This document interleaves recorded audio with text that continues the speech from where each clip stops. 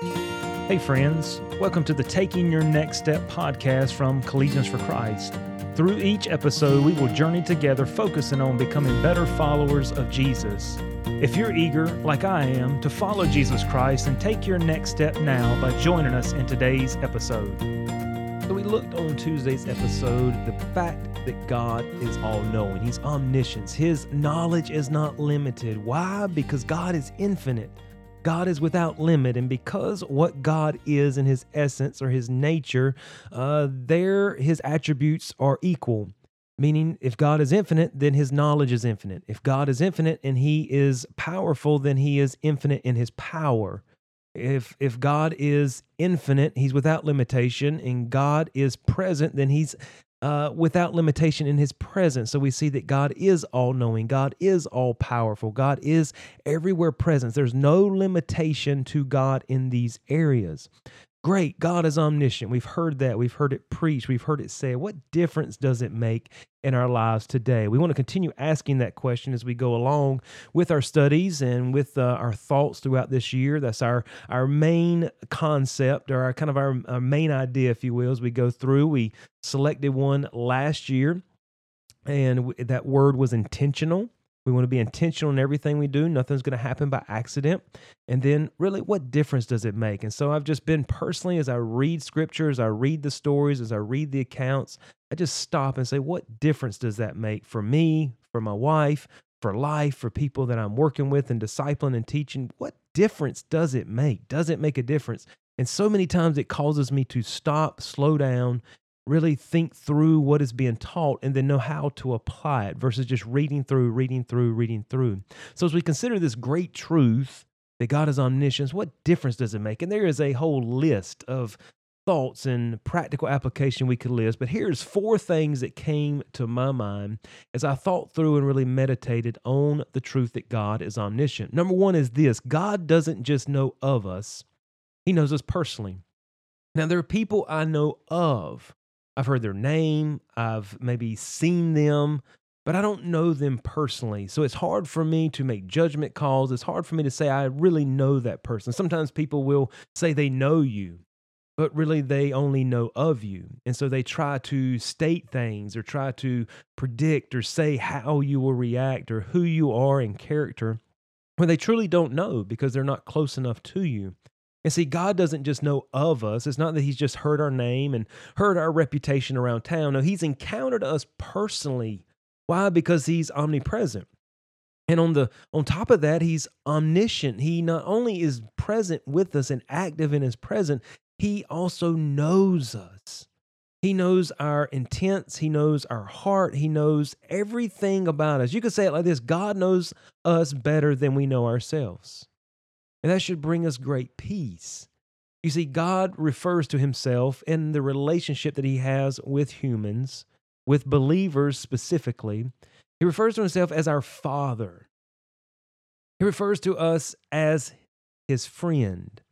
And think about the relationship status that those 2 words establish. The relationship and closeness and fatherhood that a father has, the closeness in a relationship, not just an acquaintance, not just a friend on social media, a true friend, someone that you can go to at any time, someone who is going to listen, someone who's going to be there, someone who's going to drop everything to help you in a time of need. This is God. This is who God is to us. And not only that, as David talked in Psalm 139, he taught how God knows us. He knows our thoughts. He knows the intents. He knows what we're going to think even before we think it. Why? Because God's eternal. Remember, all these attributes are linked together. David said, there is not a word in my tongue, but lo, O Lord, thou knowest it all together. He said, thou knowest my down sitting and mine uprising. Thou understandest my thought afar off. So it's not that God just knows of us. He knows exactly where we're at, what we're doing, what's going on in life. He is up to date with you. Secondly, I thought about this: God's word is without error. You and I use the Bible. We use God's word as the basis for our faith life. I mean, everything goes back to it. Because God is omniscient, he is able to write what is wholly true. And he's also able to do what? To preserve what he wrote. Because he's omnipotent and because he's omniscient, he can write what is wholly true. Not only that, he can preserve it to 2022. You can think about it like this. The Bible is God's word. God cannot lie or God cannot commit error. Therefore, the Bible is without error. Why? Because God is omniscient. He cannot write something that would be false. You can trust your life, your salvation, your future, direction in life, your decisions, how you should work, how you should raise children, how you should go to class, how you should study. All of these things, you can find principles in God's word to live by. And you can live 100% secure that these truths, that these principles are accurate, that they are in fact God's word, as he intended them to be written and relayed to you today. So we can have 100% confidence in what you and I possess today is in fact God's word. It's not been distorted. It's not been destroyed.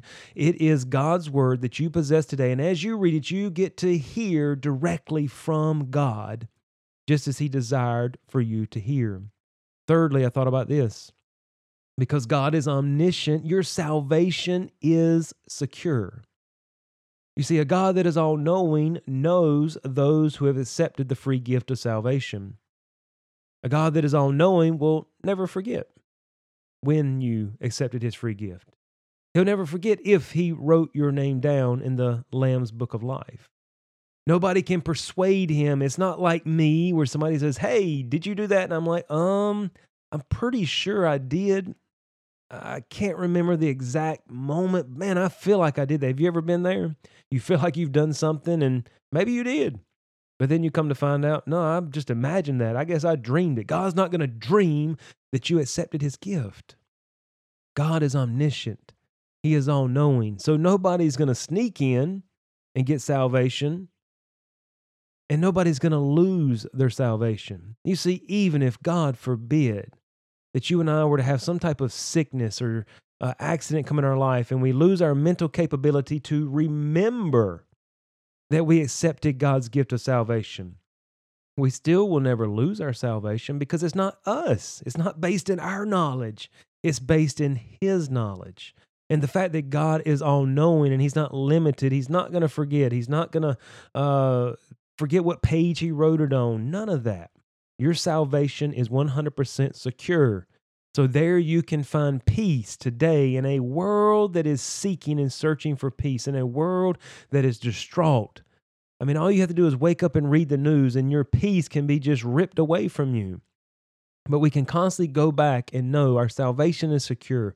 The Bible that we're basing our life on is without error, and it's what God intended for you and I to know. We can have peace because we know all this is settled and secure. And then lastly, it brings repentance. You see, David wrote that beautiful Psalm 139. He talks about God's omniscience in verses 1 through 6, and he talks about God's omnipresence in the verses after that. The fact that God is everywhere, darkness cannot hide God. But as he comes down to the very end, he makes this prayer per se. He says this, search me, O God, and know my heart. Try me and know my thoughts, and see if there be any wicked way in me, and lead me in the way everlasting.